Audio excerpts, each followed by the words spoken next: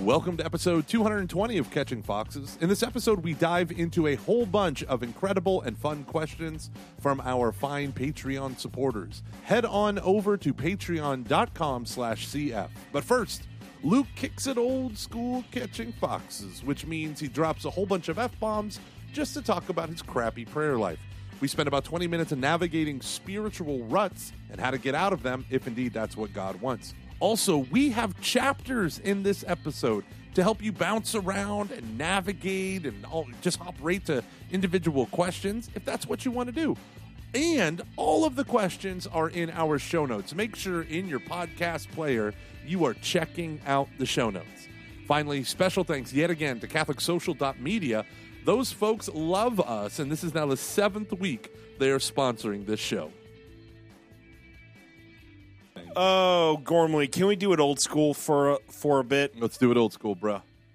But I'm going to kick it old school for a bit here, which means a lot more cursing. So if you're not a fan of the cursing, maybe just skip over it. Gomer, you've got to create chapters now. Okay. I'm okay doing that because I only have a half day tomorrow. Oh, there. Yeah, see, screw you kids and your holidays with your families. Daddy's going to be editing. Dude, I'm so fucking sick and tired of, like, the discipline it takes to have a consistent prayer life. Like, I'm just like, fuck it. Like, I know it sounds bad. That sounds really bad. It does. But, like, in every way, shape, or form. You're right. I just, like, my prayer life has just been, like, just awful. Just terrible. Really for, like, 10 months. And So since the new job?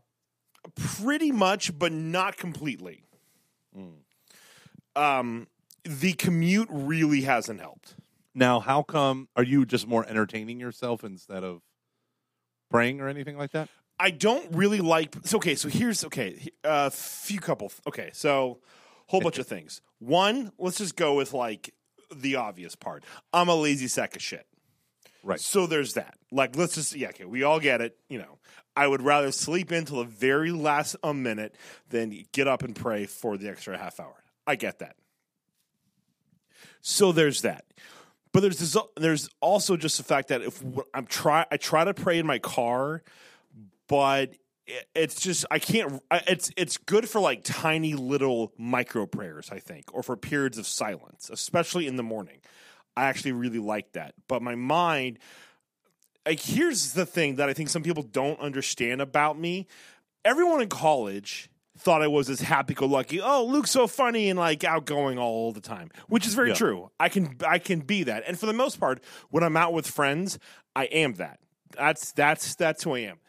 What people kind of don't see, and what a few people really understand, like you, Adam, John, others, is like my mind is just constantly racing. You know, so to the point where I remember, so when I lived in Denver, Aaron and I broke up, and my favorite comedian, this is like when we first started the date, when she was like, oh, you're a bit much. She was like, I'm out. This is like August of 2013. Man, she learned quick. I know. After like 3 weeks, she was like, no, I would rather not. And I was like, that's fair.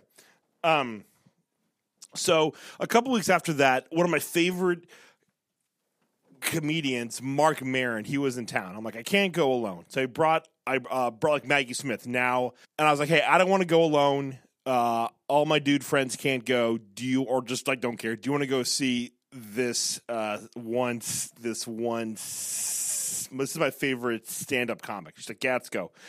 There's a guy like Brendan Walsh, or it's Brendan Walsh, if I forget how you pronounce his first name, did the funniest opening that I like ever heard. And like Mark Maron comes on, and he's just this like really insecure, not really introvert, but not an extreme extrovert either, who's just very much in his head. And after we were done with that on a show, and we like headed out, Maggie just turns over to me and goes, I totally get why you like him. Because he's just constantly like, he starts off his like set by just going, I'm all right, like that, and everyone just laughs because we hear his podcast. We know how just so like self-obsessed and like insecure he is. Yeah. And my mind just races, and I find during like my prayer is always about me. Yeah. It is always about whatever I'm going through. I'm stressed out about my job. It is so absorbed with myself. It's pathetic and exhausting. So what do you, I mean, okay, so you know that. What comes next? Here's the third part. Okay, I'm excited. It's just gotten boring. Yeah. It just got like, and I know the answers. Commitment. I'm not saying that I've gone 10 months with, out praying. Please don't think that. What I'm saying is I've had some rather uncomfortably long streaks where I haven't prayed. And I am noticing when I do, this is the overall struggle here. Yeah. And so prayer, and so I just find that it's boring. And, like, I don't know if it's coming from a place of, like, laziness, because I don't really think I'm actually all that lazy. I work very hard at my jobs, and at least I like to think that I do. But there's just this kind of this thing of, I don't know, man. It just feels so boring sometimes. And I just want to be very honest. Like, this is just kind of like a thing that's just been going on. And I was like, I could talk about this with all my friends behind closed doors, but I would rather go old school. I'm catching foxes and just say, yeah, I'm having a hard as hell time. And was it the fact that your old job had you praying as part of your job and your new job doesn't? I think that may have been part of it. I think there were definitely way more opportunities to pray. Like in my old job, if I wanted to go to confession, I just went. My old job, if I wanted to go home and take a nap, I just went home and I took a nap. It was wonderful. Church work. Let's be very honest here. Church work with a priest who's pulled in so many directions and doesn't care to be a real boss. And an assistant who's going to sue you for harassment, but not the sexual kind, just the Twitter kind. Yes. Oh, my gosh. So needy. You are or she is? Both. Literally, my favorite things on Twitter is stumbling across a conversation between you two. It's my favorite thing. The best is when we're, like, annoyed with each other. Because, like, one of, like, two things happens. Either it's, like, a real annoyance, and we just don't interact on Twitter because we both kind of need a break. Or it's just like, I'm going to poke just enough to I'll get you going. So what sort of commitment? Okay, I don't think it's about commitment, Luke. I think it's you have a job change, a life change, a wife change, things with that. Mm-hmm. You have a lot going on, and you haven't had time to slow down. Like, not only did you get a new job, but you moved an hour away. You bought your first house. You have all the things that kind of surround the purchasing of a house and moving and all that, and learning an entirely new type of job, being in development for a missionary company as opposed to working that diocesan lifestyle. And so I think you, more than anything, need a retreat. One of them good old-fashioned silent retreats. Ooh, you're probably... Luke, I'm not probably right. I'm always right. Yeah. Didn't you tell this to me a while ago? Like about 6 months ago. Yeah. You're That's right. because we're best friends, and I know your heart. You do. And I loved you first and hardest before your wife. Yeah. 2001 was a good year, wasn't it? Sans the whole 9/11 thing. Ooh. Yeah. That was rough. Yeah, that was rough. Tough. What an important clarification we needed to make during this conversation about my prayer life. Yep. That's such a you and me thing. Wait a second. Know. We need to spend 20 minutes clarifying how we experienced 9/11. I think if I were you, I would look in my schedule and try to go on a retreat. Just try to pick a weekend where you can be away, and it has to be sooner rather than later. Yeah. Because various events are coming quickly. Stuff is happening. Yeah. Stuff is happening. But here's the thing that sucks is the only retreat that's really I'm going to be able to probably go on is a Regnum Christi retreat.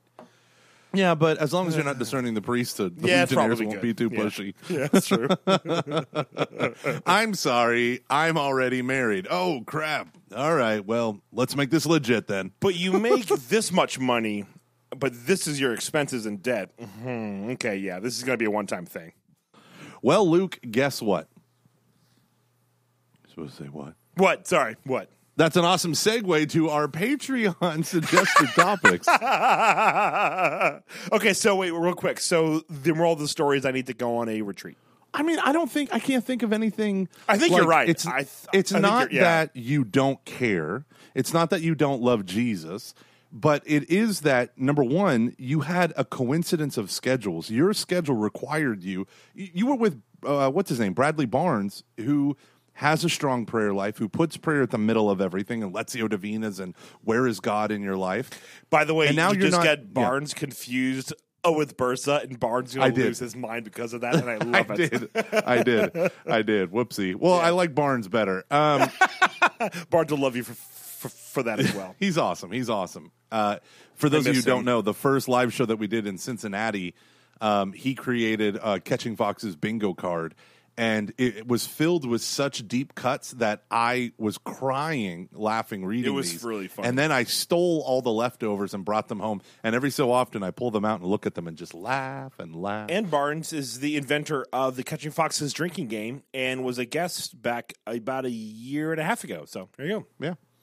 Yeah. But I would just say, like, I think your experience is, they always tell you in the Ignatian model, when everything else changes, don't change anything about your prayer life. Because you're going to be tempted to scale up or scale down or do something different. And it's like, no. In huge life change, you need one thing of stability. And you have many, many changes going on top of the fact that what I call the coincidence of schedules, where your schedules happen to align with this thing that's good. Now, for most of the time, I use that phrase in men's sessions that I do begrudgingly to talk about, like, you don't really have friends. You have a coincidence of schedules with your coworkers, and you think that they're your friends.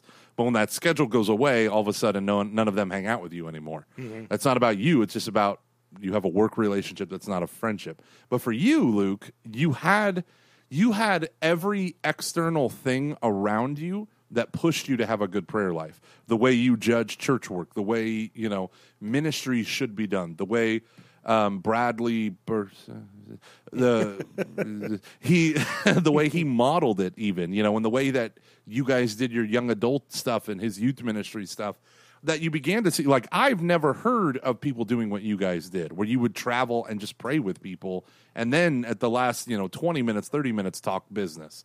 And so you had such a strong culture of it, and you worked with priests and a bishop, and you could go across the street to the cathedral and blah, blah, blah. Yeah, But we now had a it's crap ton work. of sorry, yeah.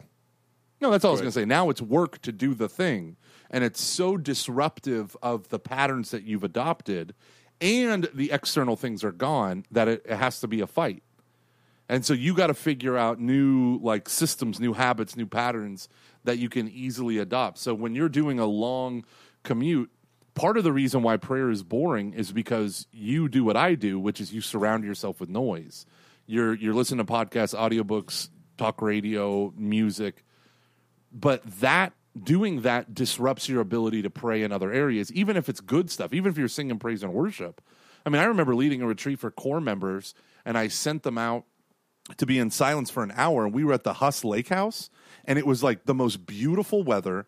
It was a beautiful day on the lake. Like, you couldn't have asked for a more perfect thing. And I noticed how many of my core members snuck out their earbuds and their iPods, because that's when that was so long ago. And this one guy came back, and I said, "So what did you learn from silence?" And I knew that guy took his earbuds, and he said, "I just can't do it. I can't do it. I have to have Christian music playing. That's just where I feel God." And I was like, "Well, what about cultivating a discipline of silence? Like, it's not that what you were doing was bad. It's that what you were doing is preventing further growth." Yeah.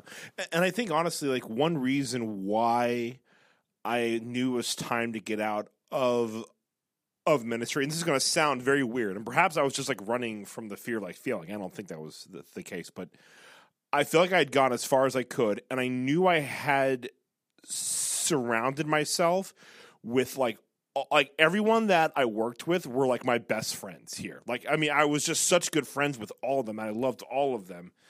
And we had such a great 4 years together that I was like, this is really comfortable now. Yeah. Like, everything about this is easy. Mm-hmm. And I think especially with, it actually was my executive coach who we interviewed on the B-side that is up for free over at patreon.com/CF. Again, that is patreon.com/CF. You know, she was like, yeah, you just go and work with all of your friends always, huh? And I was like, what do you mean? And I went through my entire work history, and I was like, I do. And you know, I think it was a bit of it. Oh, it was in my head. I kind of thought so I could just be comfortable throughout my entire career and do this, and I could change jobs to a thing that I really want to do, that I like doing, or I feel like God is leading me to. But this is going to, like, the hardest part of having to quit my job was knowing that I wasn't going to be able to work with Sarah. I wasn't going to be able to work with Sean or Brad or Ryan or Dan or Aunt Andrea or Barnes or all these people that pretty much no one knows who I'm talking about, but people that I love, and I truly love these, like, they're my family, and it's good to be in that. It's good to have that as the core of your ministry. But I think for me, what I didn't take into account was how much of my world was like dependent upon that. Yeah. No, I agree. I 100% agree. And it's so easy to slip. It's so easy to slip out of that. In fact, I just had a conversation with a woman today who's in the youth ministry, and one of her teens said, I'm scared to make a commitment to Christ for my life because next year I'll be in college. And I don't know who's going to be around me, and I don't know who's going to go to Mass, and I don't know what those circumstances are going to be. And there's a point where it's like, right now being a Christian is safe, it's easy, and there's a pathway that is externally supported. But once that dissolves, you realize, it's not that you never believed, it's that it wasn't the center point of your life. And so she's saying this, and I appreciate that girl's honesty. She's like, yeah, I believe now, but, you know, when the Red Solo Cup life comes at you, and I have all my friends who are doing God knows what, I don't want to be on the outside looking in. And it's like, okay, well, then it's not, your problem is not with the teachings of the church. Your problem is the actual point of the teachings of the church, which is giving your life to Christ. And this girl, for her honesty, sees that. Like, Reverend Timothy Keller has this great line where he was talking with a high school student. She's like, I get it. I get the Jesus. I know he died for me. And she like rattles off like penal substitutionary atonement theory for a 16-year-old girl. And she says, I get all this Jesus stuff, but how does that help me get a date for homecoming? And he's like, it's such a funny story, but for him, he was like, see, this is the point. Like, you have this other thing that you think will make you happy, but Jesus is that thing. And so right now, if it's all about the external imposition on your life, even if you like it, it's still outside of you. And it will never take root until it becomes inside of you. And so, I don't know, man. I don't know. Maybe this is God pulling you into the threshing floor and ripping out the wheat and the chaff, and it sucks because you're not bored with prayer. You're bored with the idea of God. Yeah. And maybe if you don't repent, you're going to go to hell for all eternity. And this conversation with me is your one chance to avoid that, Luke. Hence why you are Mary's favorite. The hills are alive with questionable locutionists praising Gomer. Yeah, you've done just for everyone who doesn't know, I'll explain this really quick because it'll take you forever. I'm so excited. Gomer went to Medjugorje when we were in college, and this one of the person who has visions stopped and learned it and stared at you after she was going, Mary loves all of you, but especially you, and points to Gomer. And so while I'm doodling in a notebook, not paying attention, and I look up and I went, "Oh yeah!" and I fist bumped, and she I didn't do stared shit. at Look me. what I got. Look at my sick drawing. No, it's tribal. It's a tattoo my buddy John has on his arm. No, but she kept staring at me and pointing, and I was like, oh, crap. And I just remember lowering my arm, and she's like, all of you are good, but you are better. And I was like, I'm a porn addict. You're like, I'm not gonna flaunt this now, but in 3 months, I'll be in a project house in Ohio, and Luke will be having a party, and we're all just going to want to interact like a bunch of normal college kids, and I won't be able to do that. And I'll talk about that and make people watch a video of me hosting a lip sync. Yes. I love that. And everyone in that room, Luke, you're not telling the full story. Everyone in that room is now a venerable. Because they did that. There you go. Well, thank you for except you, and you don't pray anymore. So get with the train, Luke. There's like one thing that I just want to like add, not a critique, but just when you say like that girl, or just take when you say like how like Christ isn't at the center of your life, might not be at the center. I think it's more like. I don't know. Yeah, I just don't know if it's that simple, but I agree with you. Like the roots, like I think one of the hard parts is that when the tree, this is a crappy analogy, but here we go, everyone. We used to work in ministry, so all we have is analogies. When like a tree tends to grow and you pay all attention to like the fruit that's on there and you just ignore other roots, I think a tree because a tree can then start because it's not like what's going on is bad or the stuff is bad or it's not even like helping you out, but it just you have to just kind of be careful of it, I think, or at least just be aware of it and understand that like this is a temptation that stuff is messy. That's all I'm saying. I think how shall we escape chapter 2 verse 3? How shall we escape if we neglect such a great salvation? And it's not about rejecting, it's about neglecting. Oh, yeah, And the idea behind that is like, you've tasted and seen. You have known what a good prayer life looks like. You've experienced it. You've had it. And it's not that it's emotionally satisfying, but it's rationally powerful, right? Like, you know that this is the good, and your will is being conformed to it. But then at the same time, if we haven't achieved stability in some of these virtues, right, what we call the purgative life, the whole point of the purgative life is we're uprooting all these vices. But if we keep returning to them, we're going to be in the same place we were 10, 15, 20, 30 years ago. And so part of this is like the whole idea of the next stage of our Christian life, as understood by, the Catholic spiritual theology, is this notion that now we have stability. Right? It's the illuminative stage. Like we have stability in virtue, stability in prayer, stability in friendship and love and service.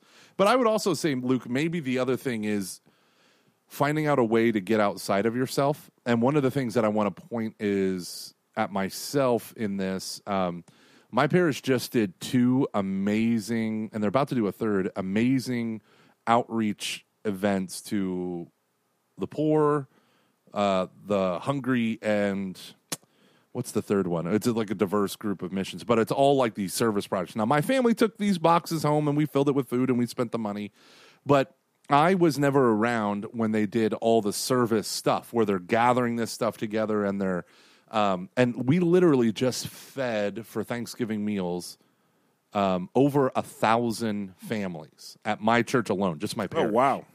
Yeah, so we did this turkey box. Home Depot gave us a bunch of boxes. There's one girl who took like 30 boxes and she filled them with all this. It was just incredible.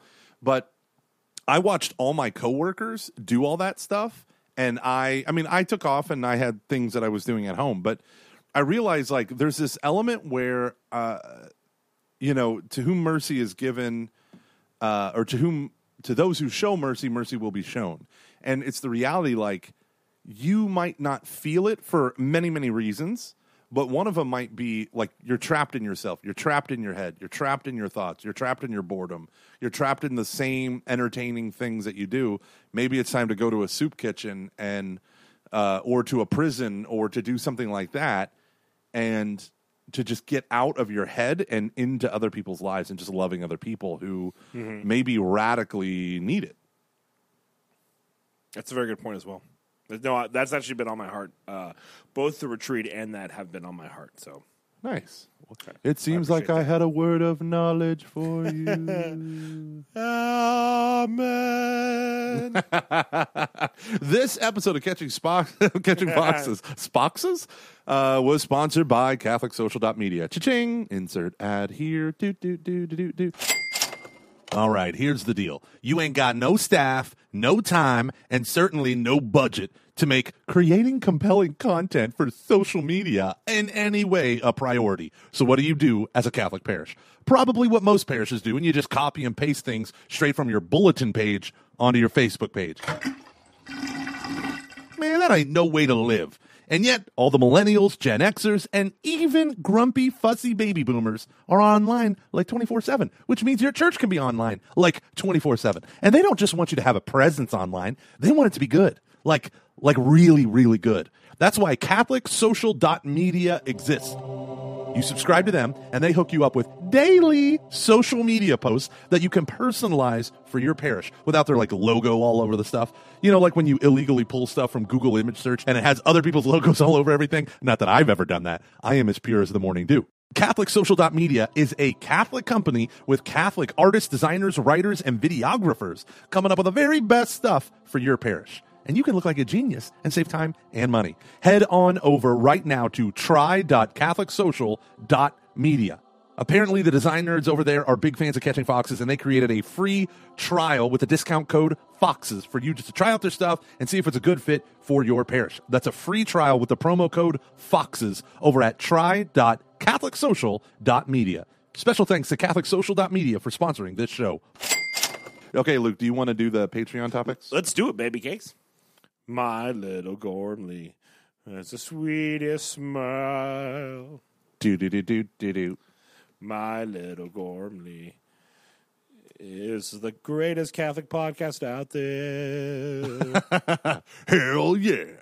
All right, so we asked by we I mean Luke, asked our Patreon supporters yesterday, and we got some of the most incredible questions, emails. The emails were pouring into my inbox. When I woke up, it was like, you have 30 missed emails. I was like, what is this?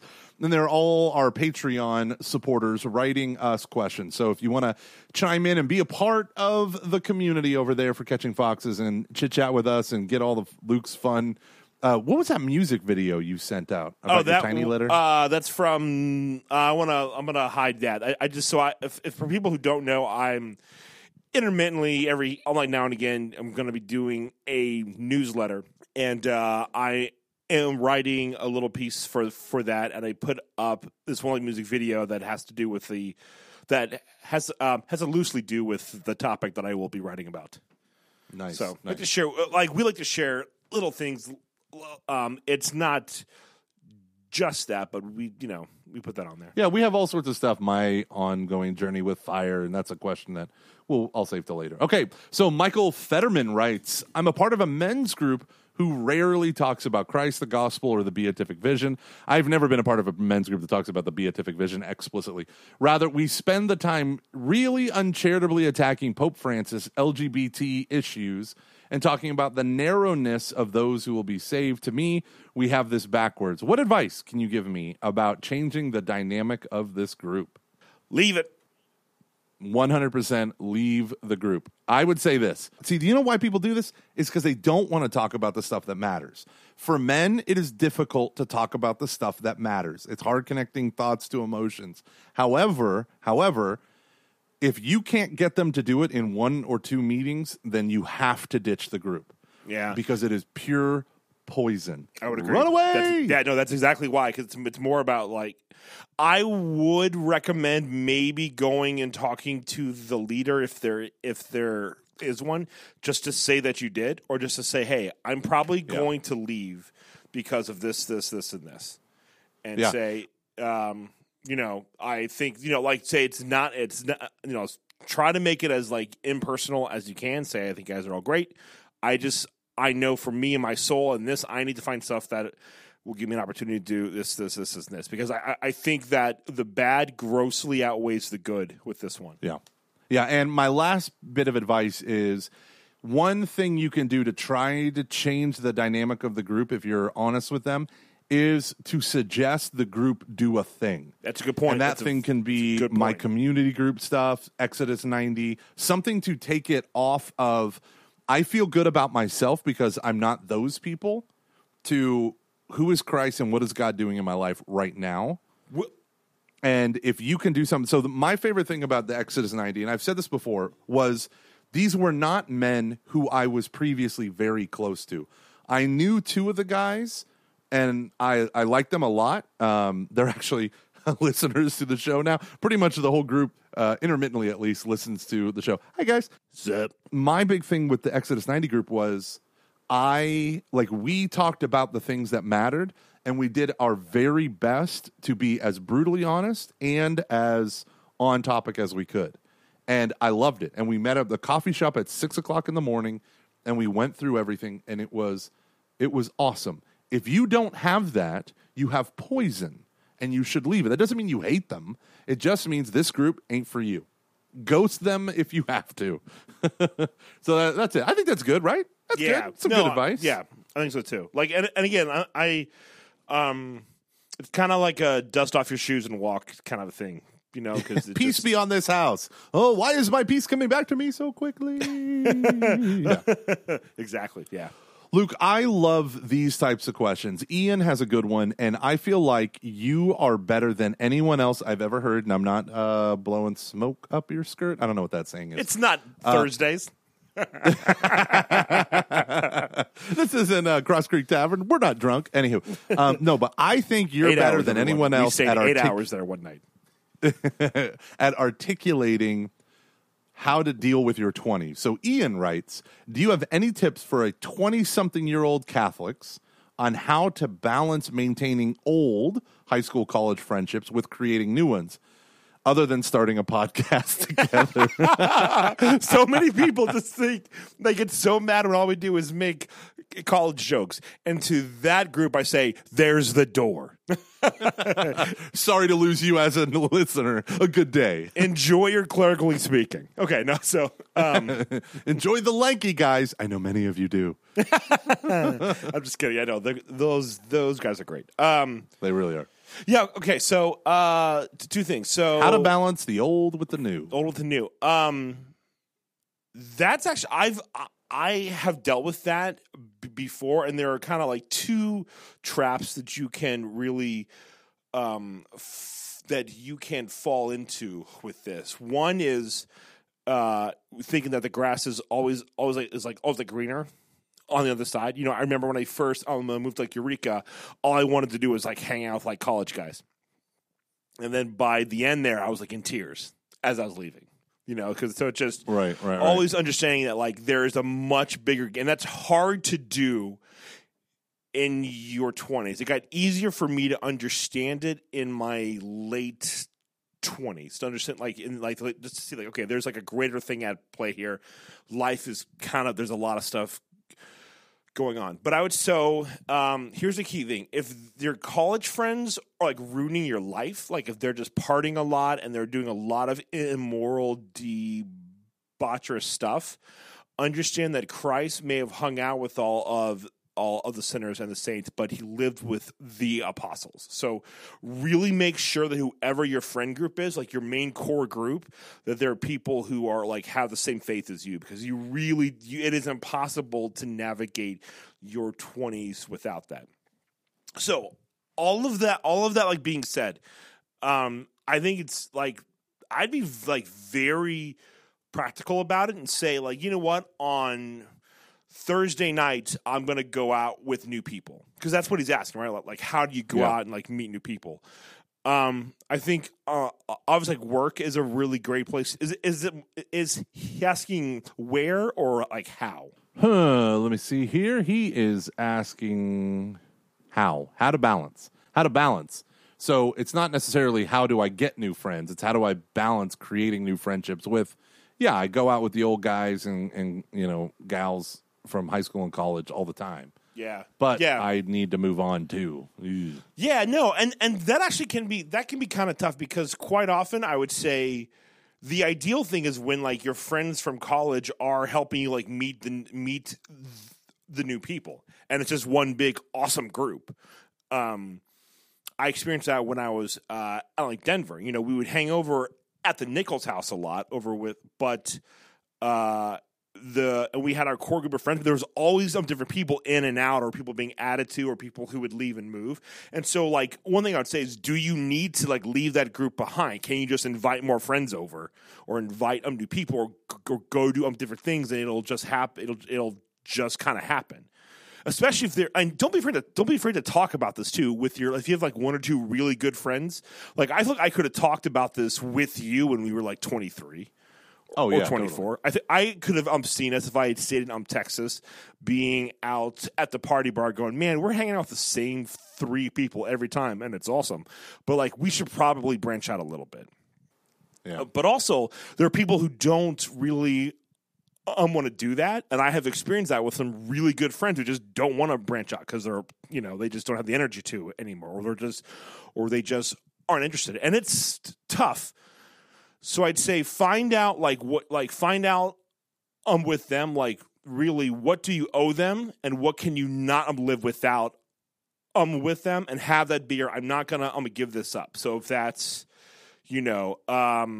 holiday, certain we always spend like Thanksgiving over at Scott and Tracy's house out in Denver. I would never give that up. Or like we always tend to do like big all the big like friend holidays over at my buddy Scott's house, but I couldn't spend every day at Scott's house because Scott had a wife and a kid, and I liked doing other things that Scott and them just really weren't all that into. So I wasn't afraid to go out and do those other things while understanding this was kind of my core base, and on these days at these times I did this stuff with these group of people. Yeah, and I think that's a really great way to look at it, as in like you need new friends, but if your old friends are good and strong, you don't need to constantly, like, do you need new friends because everyone's getting married and all that stuff and you're the single guy? Or, what is the need for new friends? Like, most of the time, new friends develop somewhat organically, right? You meet up at work, and then hey, do you want to hang out afterwards? Do you want to go get a beer? You want to go watch the game? You want to blah, blah, blah. I would just encourage you, number one, incorporate them into your old friends, because chances are there would be a good integration. If there's not a good integration, maybe you're being fake somewhere, right? Like, if you are striving to keep 2 groups totally separate, maybe that says something about what's going on in your own life. So, I mean, that would just be my upfront thing. But others is like, I seek out new friends because I want to make sure that I am welcoming people into my church, that people who feel like they don't have friends, like I had this guy stop me at church, say him and his wife are on the struggle bus because they don't have friends. So we invited them over to our house for a potluck, and we invited a ton of friends. And the reason why I had to is they're LSU fans, and they're super big into college football, and I only know nothing about college football. So I had all my friends who are the Ohio State fans and Georgia Bulldog fans and all of that stuff. So just letting them encounter other people. Now, the funny thing was, they didn't become good friends with my other friends, although now everyone is friendly, and church has taken on a new level of meaning. But I will say that they told me after that, the sting of not having friends went away. And so the friends that they did have became stronger, and it was just an anxiety of like, I've been coming to the same church, and the only person I know is the guy that runs stuff that, helped me out with a thing that one time. And so now it's like, oh, there are a lot of people. And then we had them, and then we featured them in a video, and it was awesome. Now they're celebrities. You did one thing, please be in our video. That's the most church thing ever. I know, but they are amazing. Oh, yeah, no, I know. They are the most handsome people ever. There you go. Oh, man. No, and they're so good. It's such good people. Do you know how... Okay, yeah. No, it's just funny how like every like church, every time you like have a meeting with like a church group, or like we like have to have a video, and then everyone under their breath goes, and we need to make sure they're good looking, and we need the one black guy, if he can come and if he can show up, that'd be great. Yeah, no kidding. But I will say this: when I was in high school, I read a Protestant. I used to read Protestant when I was in high school. Remix. When I was a high school youth minister, I was always reading these Protestant blogs on youth ministry and whatnot. And one of them from Youth Specialties said, "Oh, we always wait to get that perfect looking teenager, group of teenagers, and we put them on the front of our brochures.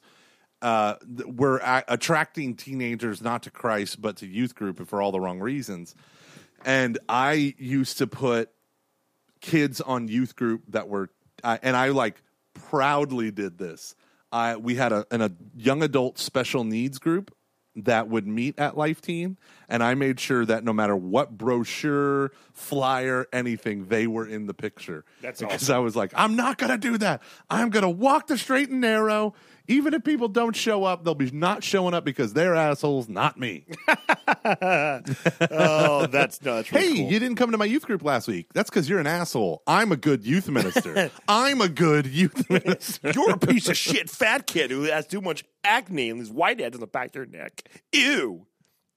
Mr. Gormley, you're talking about yourself. I know. Damn it. Don't you know I know that? Look at the... Give me this one thing, Troy. Give me this one thing, Troy. We get it. You can throw a ball 70 yards. Excuse me. So I want to add one quick thing, though, too. That was a deep cut. Yeah. In Catholic... Troy. There's some guy named Troy who's like, I'm listening, who's like, oh, he's talking about me. I hope it's Zac Efron. Go on. I really want to know if there's like one like celebrity who listens. If you are, reach out to us. Sugar Garcia.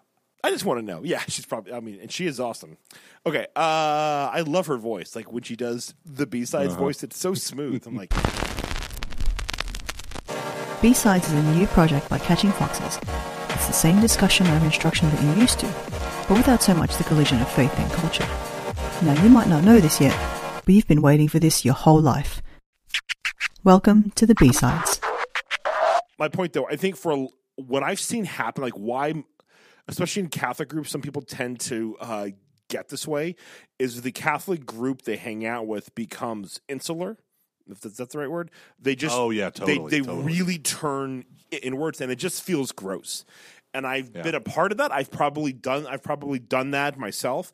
And what tends to happen when that stuff is going on is you have a lot like hookups and just a lot of anger, a lot like bitterness, and it just gets kind of like just weird, and just like it just like starts to eat itself from the inside.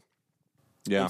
And that's a good point. You need new blood to keep everything fresh. And totally. I guess I kind of assume like, and this is the danger, right? Is we all see things from our own perspective.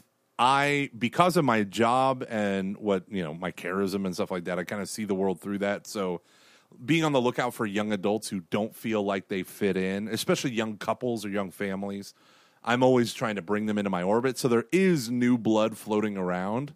And so I just didn't think of that, but I think you're absolutely right. That is a good reason. It's not that you're getting rid of your old, but many groups can become stagnant because you do the same old thing, and bringing in new blood can help alleviate that. And it's just like the same people, and like it's just not very Christian, because like you're not being for others, you're being a group that's just for each other. So in a weird way, you become like a group of loners, and it's not good. Yeah. It's not good. No. So I would say if that is the case, if you've got like a buddy or two, talk with them about, like, I think I remember bringing that up to like certain people in my life. Like, we need to hang out with new people. We need to bring some people into this. This is becoming a little much.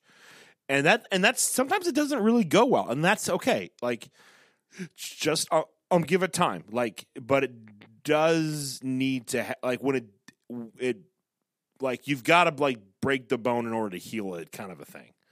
Yeah. So good answer, Luke. All right, coming up next we have Jared. Jared asks, "I'm getting married on Saturday, November 30th." Oh, hey! What is today? The 26th. That's awesome, Jared. That is awesome. We're recording this on Tuesday, the 26th, so we will be praying for you. Everyone out there in Catching Foxes back land, out. Let's all, don't back out. I mean, unless it's a good idea, then back out. Don't, like, it's the rest of your life. So really think about this. What did my brother say the day before? Literally 5 seconds before we walked out hey, Mike, remember the statistic, half of all marriages stay together. Are you sure you want to do this? I'm like, thanks, asshole. So, Jared, don't listen to anything I just said, and we're all going to pray for you. Everyone at Catching Foxes listening to this, pray Hail Mary for their marriage. So I'm getting married on Saturday, November 30th, and I would love to hear from you guys some things that would have been helpful to know as a newlywed. Bring a towel, put it on the bed. You won't stain the sheets. I'm going to let that go in any direction you want, but I would like to hear, I can do the towel thing again. I would like to hear something about strengthening the faith of a newlywed couple. Thanks. Ooh. Look, you married a Carmelite. I did. Here's the thing, because we have to, not that I don't want to talk about this, but I know we have a lot of questions, so I'm going to kind of be a jerk and be like, we have a previous episode, which will be in the show notes, where we talk about this in depth. But I do have one that I actually just thought of that I think is really good.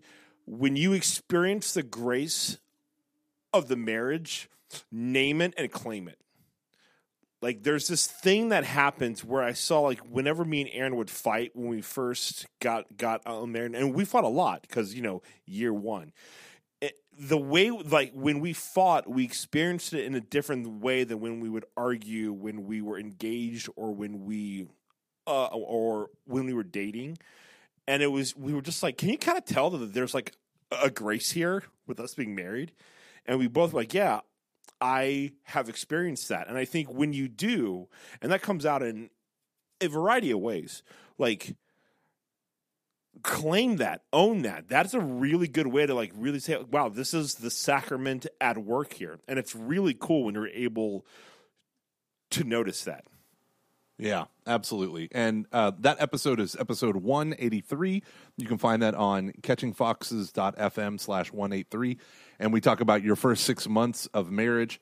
I would just say, in terms of grace, and I am so happy I listened to a series of marriage sermons by Reverend Timothy Keller down in Redeemer Presbyterian Church in Manhattan, because he talked about, him and his wife did a talk on headship and dating and marriage and blah, blah, blah. And it was really interesting because they went to great lengths to talk about how for most of their marriage, like 30 years of marriage, they didn't pray as a couple. And the last 4 years, you got to think, he's the pastor of like one of the most dynamic churches in Manhattan. It has 6,000 people. That is almost entirely young adult professionals. It's unheard of in the world, more or less. And he says that, like, basically it wasn't until my wife got a cancer diagnosis that we didn't pray, that we started to pray, and that was only 4 years ago. And he said, it's my deepest shame, as a pastor, that it was so difficult for me to pray with my bride. And I would say this, like, when it comes to things, there are people who do pious devotions a lot better than me and my wife do. But at the end of the day, all you need to do, or throughout the day, anytime during the day when you're with each other, you need to spend time to listen and to talk to each other, to do all that stuff, but you just need to take each other's hands and just say a 10-second prayer for the other. And that's it. Like, it doesn't have to be big and complicated. We pray a family rosary as a family, right? I want my kids to be habituated to all that stuff. But with me and her, like, we have a lot of alone time during an individual day, coffee in the morning, hanging out at night. But that little prayer time is more than enough. I mean, seriously, it opens up your heart in just 10 or 20 seconds. You just bypass a lot of the BS that you otherwise would never bring up. And it shows that you care when you take her by the hand and say, Lord Jesus, I just want you to be with her, give her the grace she needs to be sustained this day at work or with the kids or whatever it might be, So that'd be my encouragement. Yeah, that is awesome, man. And speaking of encouragement, we got the next question. Katie, and then Paul Martin comes right under. I got a funny story about Paul Martin. Who does it? Right under and seconds it. I'll just tell the story real quick. There's a guy at my church named Paul Martin, and I love Paul Martin at my church. But this Paul Martin donated on my, what do you call it, the Catholic prison formation on GoFundMe that I'm trying to do. And I thought it was the guy from church. So I see him right after. I'm like, thank you so much. You're the best. I gave him a big old hug and I walked away. 2 days later, he sees me. He's like, Mike, I'm happy you hugged me and I'm happy you thanked me. And I'm always down for more. However, what was that about? And I was like, oh no, oh no, oh no. But okay, so that's funny. So Paul seconded Katie's question, which is, I'd like to hear just 10 minutes of encouragement on how friggin' slow and plodding raising kids in the faith is. Just like every day adding in those little graces and disciplines that add up to making a child a saint, but which seem to be ineffective in the short run. You could probably just say, it's okay, I'm going to pay off. It's going to pay off in the end. You're doing a good job. I'm so sorry you're so tired, over and over again for 10 minutes. So I'm going to record that as a new ringtone. But before that, let me just say very specifically, kids are freaking monsters. They are born into this world untrained, undisciplined, and all they want is sugar and its various equivalents in life. They want to be entertained all the time. My daughters, I'll never forget, we went to the movies, had ice cream, and then she went to a gymnastics camp where she got to do all the fun shenanigans for 5 straight hours. She got home, and within 10 minutes of that crazy fun day, she said, I'm so bored, there's nothing ever to do. Kids are like that. Kids are so stupid. They I don't are mean your kids most, are dumb. Sorry, that was kind of harsh. No, they are the most crazy-making things. They say the most insane things. They do the most frustrating, painful things. And when I was growing up, my parents every single day prayed the scriptural rosary. My oldest is 9. My youngest is 4. This year, I've introduced just 1 decade of the scriptural rosary. My parents would pray all 5. I have no idea. Now, I have 4 kids, and we're all close in age. In my family, I was the baby, and I had a 2-year older brother and a 10-year older brother. So from when I hit 8, my 10-year-old brother, the brother who was 10 years older than me, he was gone. So he was in college. So the idea was, for my kids, I want to expose them to different types of prayer. I want to expose them to different types of books and learning, but more than anything else, I want to expose them to other people than us being Catholic and doing the Catholic thing. So, for instance, tonight, we watched a movie that I've never seen in my entire life, The Sound of Music. Have you ever seen that movie? Yeah. Okay, so I've never seen it. They played it in Austria, and I was kicked out because I was making fun of it too much, and It was like the opening credits. So I left, and so I never saw it.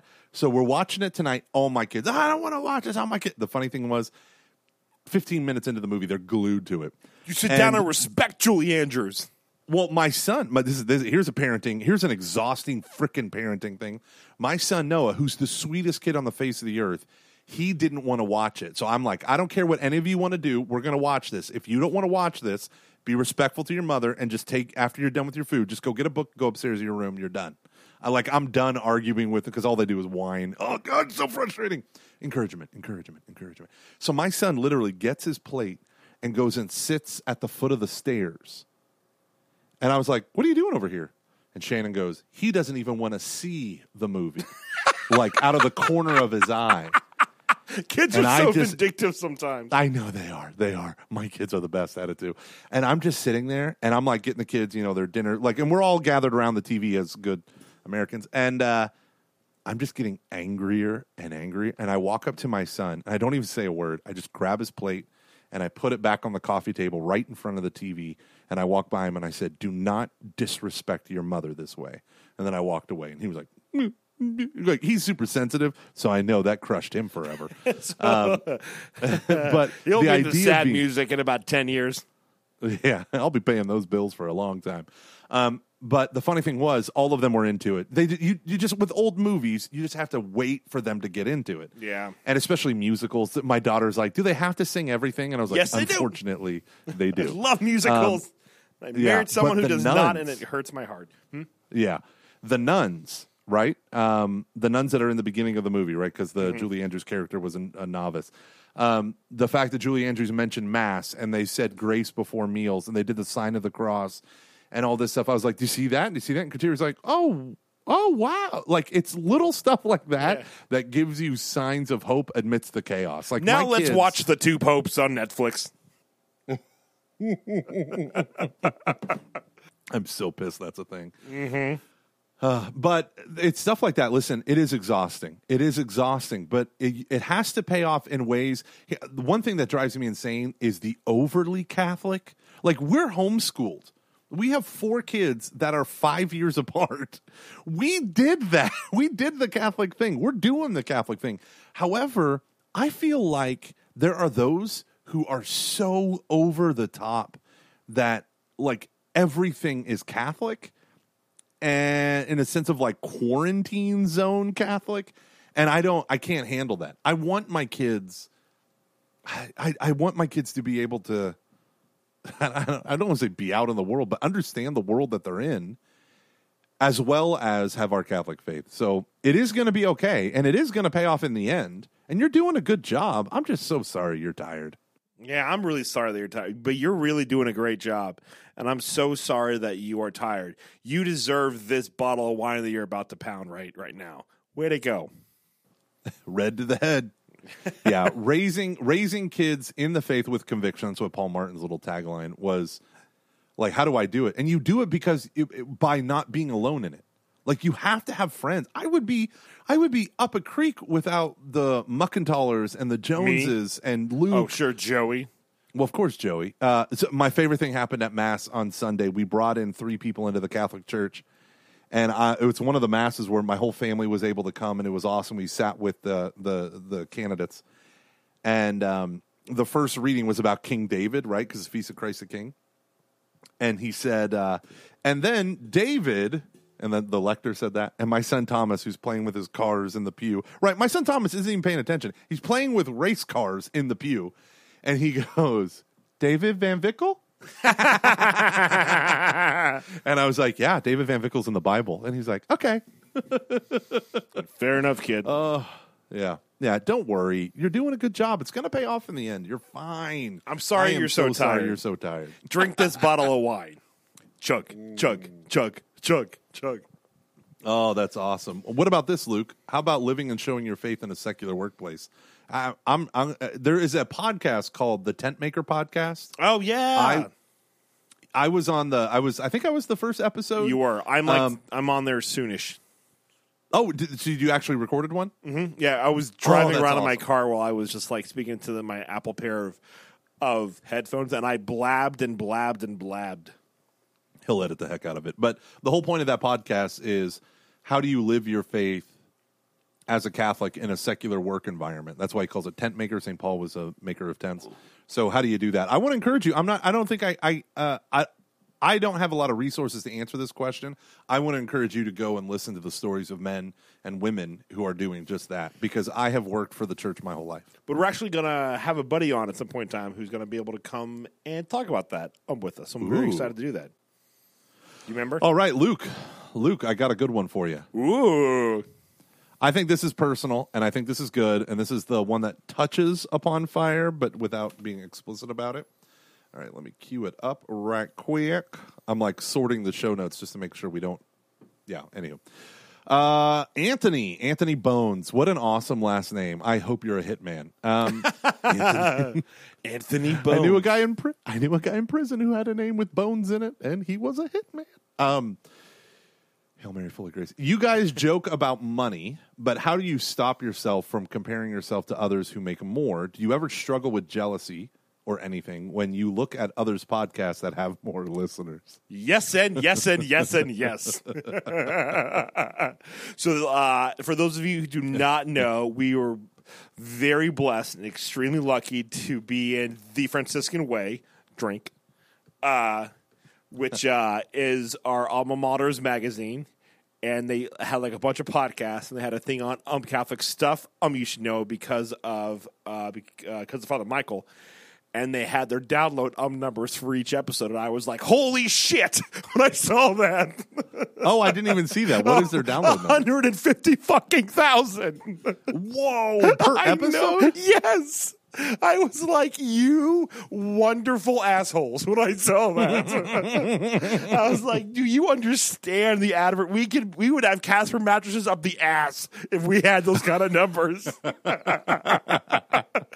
Oh man! Once you hit 50,000, you're show gold. Like It's so you're a mainstream. It's so podcast. easy to get ads when you're at 50,000, but if you're not, you're scraping by for great things like CatholicSocial.media. So Anthony, you started off by you guys joke about money, but how do you stop yourself from comparing yourself to others?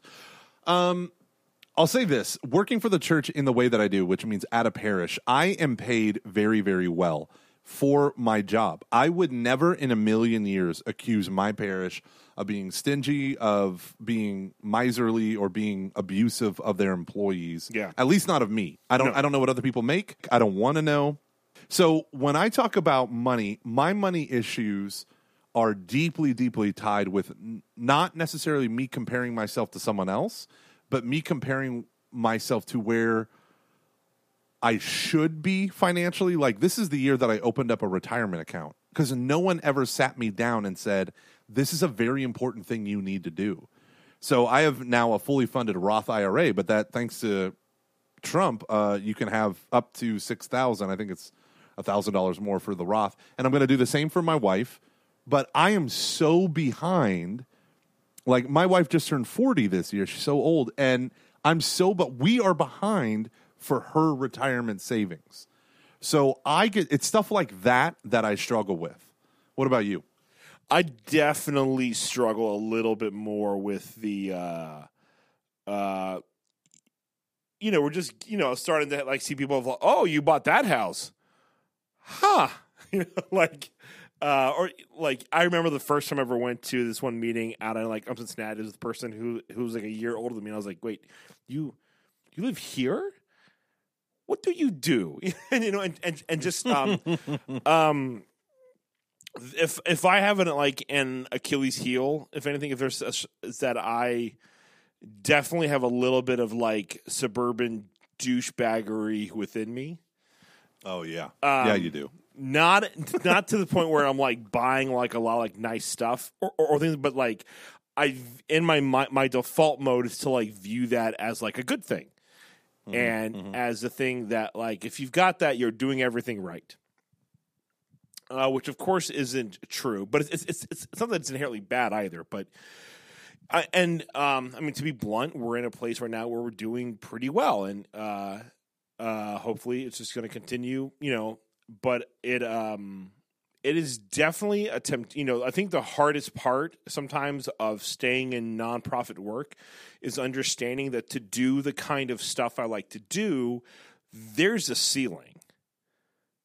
For the most part, if I want to stay within Catholic like religious organizations doing what I do well and what like my career path, I'm maxed out about $100,000 to $150,000 a year.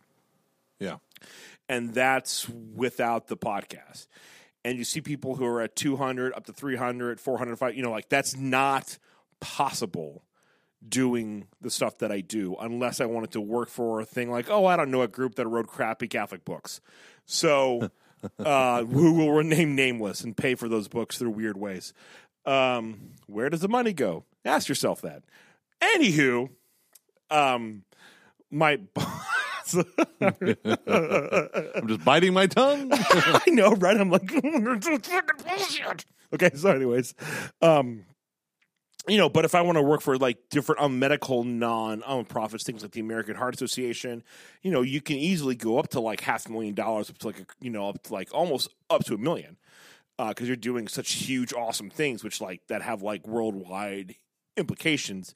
And it's very tempting to stop and go, yeah, the church thing is going to probably stop in like 5 years, and I'm going to go over to like a hospital or like a school or something, because that's where the money is. And so I think for me, it's a very real temptation that I don't even know if it's necessarily a bad thing, so it's a way of saying it's there for me in terms of not it's, with me. It's not the comparison part that's hard. It's the what are my goals and ambitions, and I find that when I tend to settle, I get really lazy. Yeah. And so there's a part of me that views if I were to stay working for the church, as this is a lazy thing because there's more opportunity elsewhere. I'm not saying that that's true. That's just kind of like the temptation in my head. And if also, though, but this is very true, though, if I know that there is a ceiling, it's very hard. Like, I'm not one of those individuals unless I'm volunteering. Yeah. Where if I feel like I'm kind of maxed out, it's very hard for me to give it everything I have just because it's the right thing to do. Which sounds terrible, but I mean it in a sense of like if I, so that's okay. Going back to the archdiocese, that is one reason why I left was because I did everything that I could do. And everything after that was there was no higher position, there was no higher pay besides either cost of living or getting a master's degree. So now I was worth an extra $3,000. Yeah, I spent $30,000 in order to get $3,000 a year. Yeah, and I'm like, I'm gonna die here because I need to have that like next thing to be like I'm just going to suffocate, and it's gonna be the like here's a highway to like Acedia right here. Enjoy, strap on for a whole lot of nothing. So yeah, so that's strap in. Strap in for a whole lot of no. No, I would say when it comes to income. Well, okay, Anthony. So, like, to update you actually on the whole fire thing, I sat down and recalculated my numbers because I've been away from it for a while. Why are you ignoring the fact that I'm still laughing at this? Yep. I'm trying my best. And the documentary Playing with Fire came out on iTunes and Amazon and all that good stuff. So I watched it and I've started to listen to a couple podcasts and I'm like, why did I step away from these podcasts? Some of them are just too much information overload, but there is a very simple and basic thing. So I keep going back to this, and I got a buddy that's holding me accountable, Brian Jones, the guy at work. Oh, your other wife. Yeah, my other wife, work wife. And I sat down and began going through the math for everything. We have one debt left that comes from my wife's graduate school. So her last educational loan. And at the current payments, it will take 122 months to pay off. And I started thinking about that, and I'm like, she's 40. Now, she went back to school when she was in her 20s, after being in the workforce for a little bit. And so it's not unheard of to have that late, but I'm like, when do we stop with all this crap? Like, Dave Ramsey has this line where he says, a student loan that's been around so long, it's like a pet and you gave it a name. Like, that's what I feel like with this damn loan. Like, I'm ready to be done with this thing. And so we're obviously going to get more aggressive about that. But as I start mapping out everything, I realize something, which is that's our only debt. Cars, none of that stuff, no credit cards or anything like that. But if I can bring my total expenses down and just tweak a couple things in my life, because I have these side hustles with the podcasts, plural, and with my speaking stuff, with all of that combined, I can effectively make more money than I could if I was working more or less at a full-time secular job. Now, I'm not talking $300,000 or $400,000. I don't know. I guess, Luke, it doesn't affect me that way. Like, I'm not striving for a higher position or more. Like, there's no ladder in my mind for me. It's doing the things I really, really want to do and being able to provide for my family for it. So if you said to me, Michael, I'll give you $10,000 more dollars, but I need you in work more, or you can lose that money but do the Catching Foxes podcast, I would take the podcast 10 times out of 10 because it feeds my soul to have these conversations with Luke and to get your Patreon, like the Patreon community. I didn't understand until recently how like meaningful it is for me. And when people, like, I send them the stickers in the mail and they immediately take pictures of it and put it online, like, it took me freaking forever to do that, but it really meant so much to me that there is a community out there. And so, anywho, Anthony, I do love your question. It's hard to stop comparing yourself about different things, but for me, my money is like, how do I catch up? How do I get the retirement thing? How can I cut back my expenses? That's my struggle. All right. Okay, here's one. Father Brian Hess asks, an update for Gomer on his prison ministry.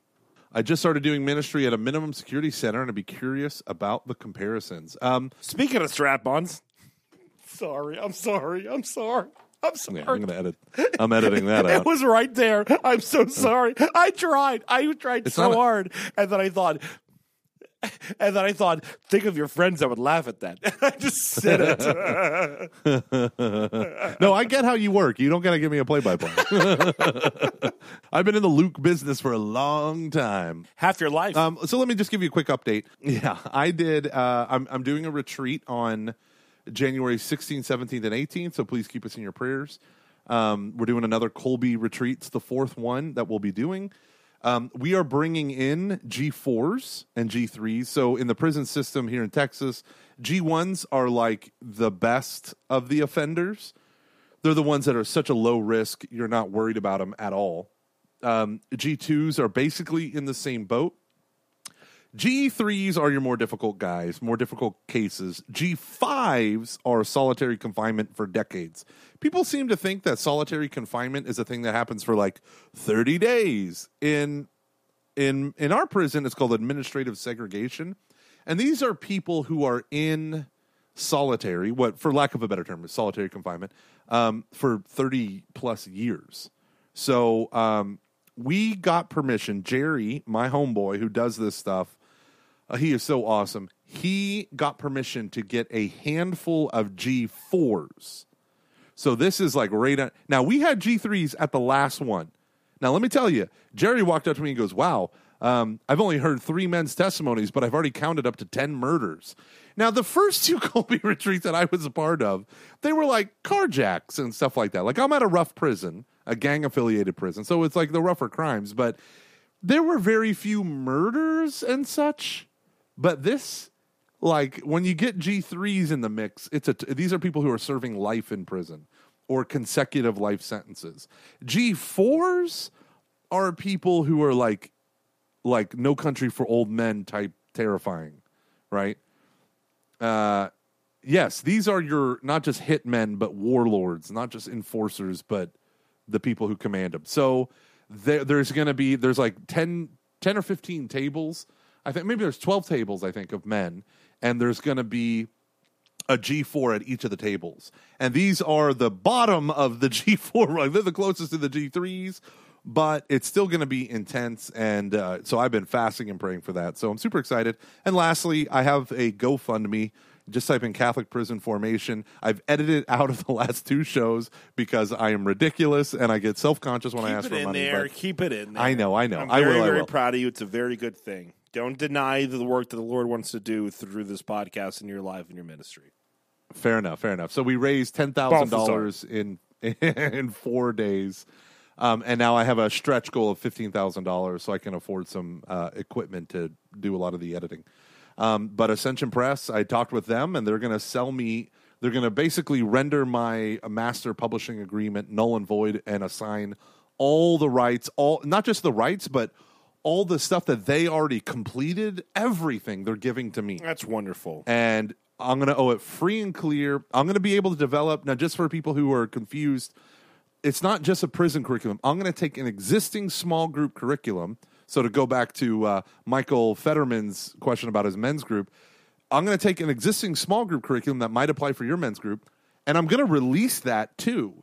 But I'm going to chop it up and find out what best would fit a prison, and then edit that together and release a prison curriculum, hopefully for free. But some people have been advising me and encouraging me to start a nonprofit. So that's what I'm doing. I haven't been able to go on Mondays except for once in the last 6 months, which is killing my soul. But now that I'm a director, I just don't have the time like I did. So yeah, that's about it. I'm so freaking proud of you, man. I love it. It's wonderful. Thank you, Luke. I really do appreciate that. Thank you. I just want you to know you're tired and you work really hard and you do a lot and you're very appreciated. You should drink that bottle of wine. You deserve it. Luke, I am drinking a glass of wine. Don't tell my wife. I'm going to text her. Okay, right we now. got Brendan Gormley, no relation to me, What's your favorite religious order? Can be male or female, and why? Hypothetically, in an alternate universe, were you called to religious life? Which one do you think you'd join? Need to Google the name of the order my wife was in. Give me just a second. Right. No, while you're Googling, I can answer that easily. I would be a CFR. As much of I would be the most unappreciated CFR because, one, I'd be very fussy and dramatic, and number two, I would be a Thomist amidst a bunch of Franciscans who are not Thomists. But I love the CFRs. The only other order that I could think of joining, one of our friends, I don't know if you remember him, Luke. He was in LOJ at Franciscan. Nerd. He was the dude from Boston who was like a year or two older than us. How you doing there, Goma? Sounds familiar. He was. If you saw his face, you'd be like, "Oh, that guy!" Yeah, Like really. All those guys are awesome. Yeah, Just picking up on the nerd part. Yeah, he was. I mean, now totally, but then. He was an FPO, a Friar of the Primitive Observance, where they try to live literally as St. Francis of Assisi and his original band lived. And that's an intense order. I don't know if I could join that, but it definitely is appealing. And lastly is the I think they're called Franciscan Friars of the Holy Spirit. My coworker, so my assistant Mary Beal, her father, Steve Beal, he's a musician. I believe his nephew, I think it's his nephew, is joining these friars, and we met them, Luke, I don't know if you remember, at Seek. Wonderful. I walked up to them and introduced them. They're the ones their image is like the Franciscan cross with the fire of the Holy Spirit around it. They're in like New Mexico or something like that, and they have just powerful stories. That's really cool. That guy sounds vaguely familiar, and it's driving me crazy that I can't picture his face. Yeah. So I would join the Carmelites of the most Sacred Heart of. Let's make sure I get this right. The Carmelite Sisters of the Most Sacred Heart of Los Angeles, because they are awesome. And Aaron was a novice with them. I would probably join, in terms of like orders, the Servants of Christ Jesus out in Denver, Colorado. I just love what they do. But I don't think Father John would. I don't think he would let me in. I remember, did I tell you about the time when I told him I thought he might have a vocation? He was like, no, you don't. I was like, okay. That's awesome. In college, I did kind of flirt with the idea of like monastery for a bit. I think I'm intrigued by the idea of just like studying and like praying and working and teaching. And so perhaps like one of the orders that does that. But I think honestly, probably I just would want to be, and I know they're an association, probably the Companions, because I just like love what they do and what they're about. I know they're. I think like either are they an association? I think that's what they are. But again, so it's not like an order or anything. But I plus I just like love those dudes. They're just such great guys. But I love what they're about. I know some people might go, why don't you say Glen Mary? And I would say because it takes a very specific person to do what they do. I'm not that kind of a guy, but I have the utmost respect and love and passion, and I adore their mission. So, you're on death row, Luke. What's your last meal? This when I was out when I was like a CC at that hotel that you stay at, we had this bow tie. No, it wasn't a bow tie. It was like wheel pasta that was the greatest pasta I've ever had in my fucking life. And I cannot remember. No, you don't understand. I remember eating it going, this is the greatest thing I've ever eaten. Oh my God, this is the greatest thing I've ever eaten. And I drank too much wine, and so I forget the name of it. But it was so good. It was so good. If someone remembers that I will literally pay you money to tell me what that was. It was amazing. That or steak. Love steak. Love steak. Okay. I would have steak, New York strip, medium rare, and I would have Killed by Thomas Yeager.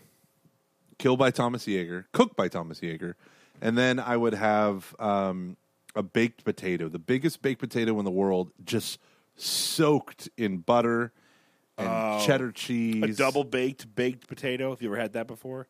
I have, but no. And I would eat that, and maybe some fried or not fried. Oh, what do you call that stuff that makes your pee smell terrible? Asparagus. Some asparagus, the way my wife makes it. She does this little wrapped in bacon stuff. I would be in heaven. I'd be in heaven before I would be electrocuted or whatever. Also, really good cheddar cheese. I love like really well aged cheddar cheese. So good. All right. And I would have what would be your drink as you're on death row? You're about to die. Last meal. What's the drink you're drinking? A really good cab. Like I would want not a Pappy's, not Pappy's. No, I'd want like a no, not Pappy Van Winkle. I would want like a cab that costs like $300 to $500 from France. Yeah, nice. What would I have? Probably PBR. Yeah, you would. I like to go out in style. I would go out with a joke like that. Okay, let's be honest. if you're in jail and it's your last meal, why are you in jail? That's a whole different question. Why am I in jail? like what's like one thing that you would want to do that's not, this is going to sound terrible, that's not like, but just is like, okay, it's wrong, but like, I get why you would do that. Streak into the quad. I did that one time in college. Did you really? And Tommy, oh yeah. I was there for that. Yeah, I was there for that. Okay, high five in the middle of the hallway. I would be in jail. I always thought it I have these dreams where I would like rob people's houses, and I think the rush of being in a person's house while they're not there would be incredible. What about robbing them if they are there sleeping? No. That's gross and horrible. Okay. Like again, I think stealing and robbing is horrible, but just the rush of doing a thing that you shouldn't be doing, of being a place where you shouldn't be, is like kind of cool. Michael Gormley will receive the electric chair today in the state of Texas for the crime of repeatedly stealing his co-host's underwear. No, I mean, both Dave Van Vickle and Luke Carey, you might go to spending hundreds of thousands of dollars on replacing their underwear. I just remember at 11. Now back to Terry. It's going to be a hot week this week. Now back to Terry with his update on the war. No, I haven't robbed anyone. Hitler. Watch out, Mussolini. The boys in blue are coming for you. Easy. The boys in blue are. Easy. Racial slang. I was trying to imply. Okay, anyways, that was a dumb joke. And again, I don't want to rob anyone. I think it's terrible to rob, but I just had dreams. I think people get that. Okay. And the closest I've come to this is when I was when I was in Idaho. No. I had to get to the laundry. I could go through my landlord's house to get to one part of the laundry because I was on the apartment above his garage. He's like, yeah, if you want to do your laundry while I'm gone, just go ahead and you can cut it. You can cut in the house if you want. And I did. I remember I just stopped one time. I was like, so this is what it's like to be in a person's house when they're not there and they don't know that you're there. This is weird. This is so weird. And it just felt like, ooh. That is funny. All right, last question. We're going to wrap up the show today. Moira Fleming, what is some music you listen to that is ostensibly secular but has inadvertently transcendent themes? Or more specifically, how do you say his name? Sufjan?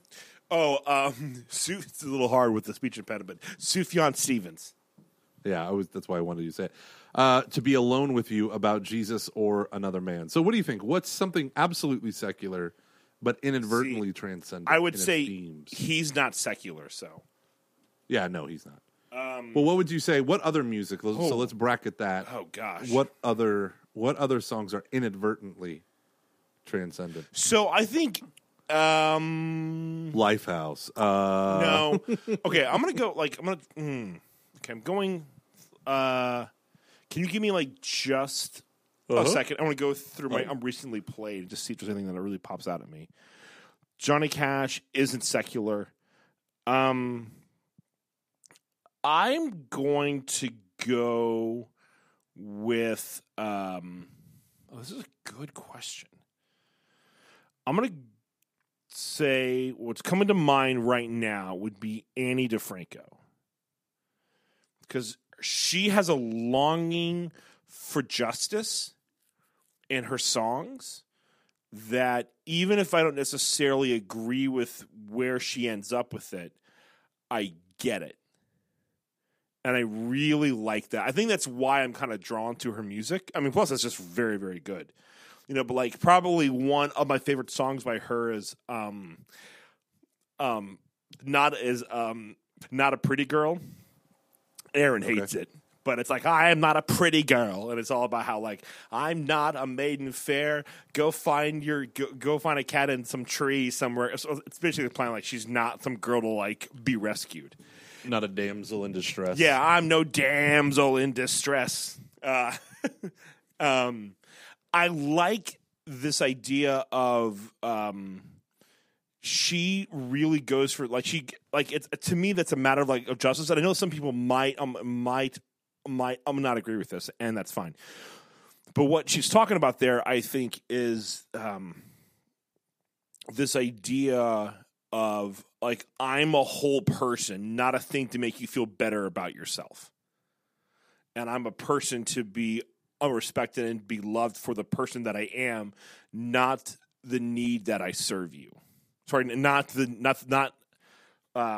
like yes, I agree that like guys should like fight for girls and like.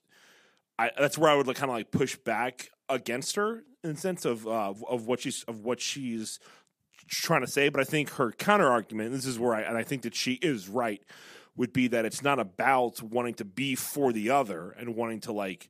It's about when you reduce the person to just that. Yeah. And so for her, and it really comes from a desire, I think, of like what is just. What is right, the dignity of the human person, even if I don't always agree with where she ends up with that. I really, really like her. So, oh, nice. That'd be one. One person who I don't listen to, but these two songs, I'm sure there's more songs that I know, but I think these songs are so like raw that they touch on the longing of the human heart. And it's going to sound so stupid because it's just pure pop, but it is Kelly Clarkson with that one song, Piece by Piece. Oh yeah, which is just incredible. Yeah, where she sings about like how her father, who abandoned her, I guess, he destroyed her, and her husband, who loves her, is putting her back piece by piece. And I just think of the transcendent power of like true goodness, like loving the other as other, like loving them for who they are. And even in the midst of their woundedness, I think is such a beautiful thing. And you could tell when she sang that song, it was like a brutally personal thing, but that's, often that's what makes great art. And the other one, she has another song about something about a sidewalk, Because of You, I Never Stray Too Far from the Sidewalk. And it's about her, I think it's about her dad again, but how she always plays it safe because of what he did to her and her mindset and all that stuff.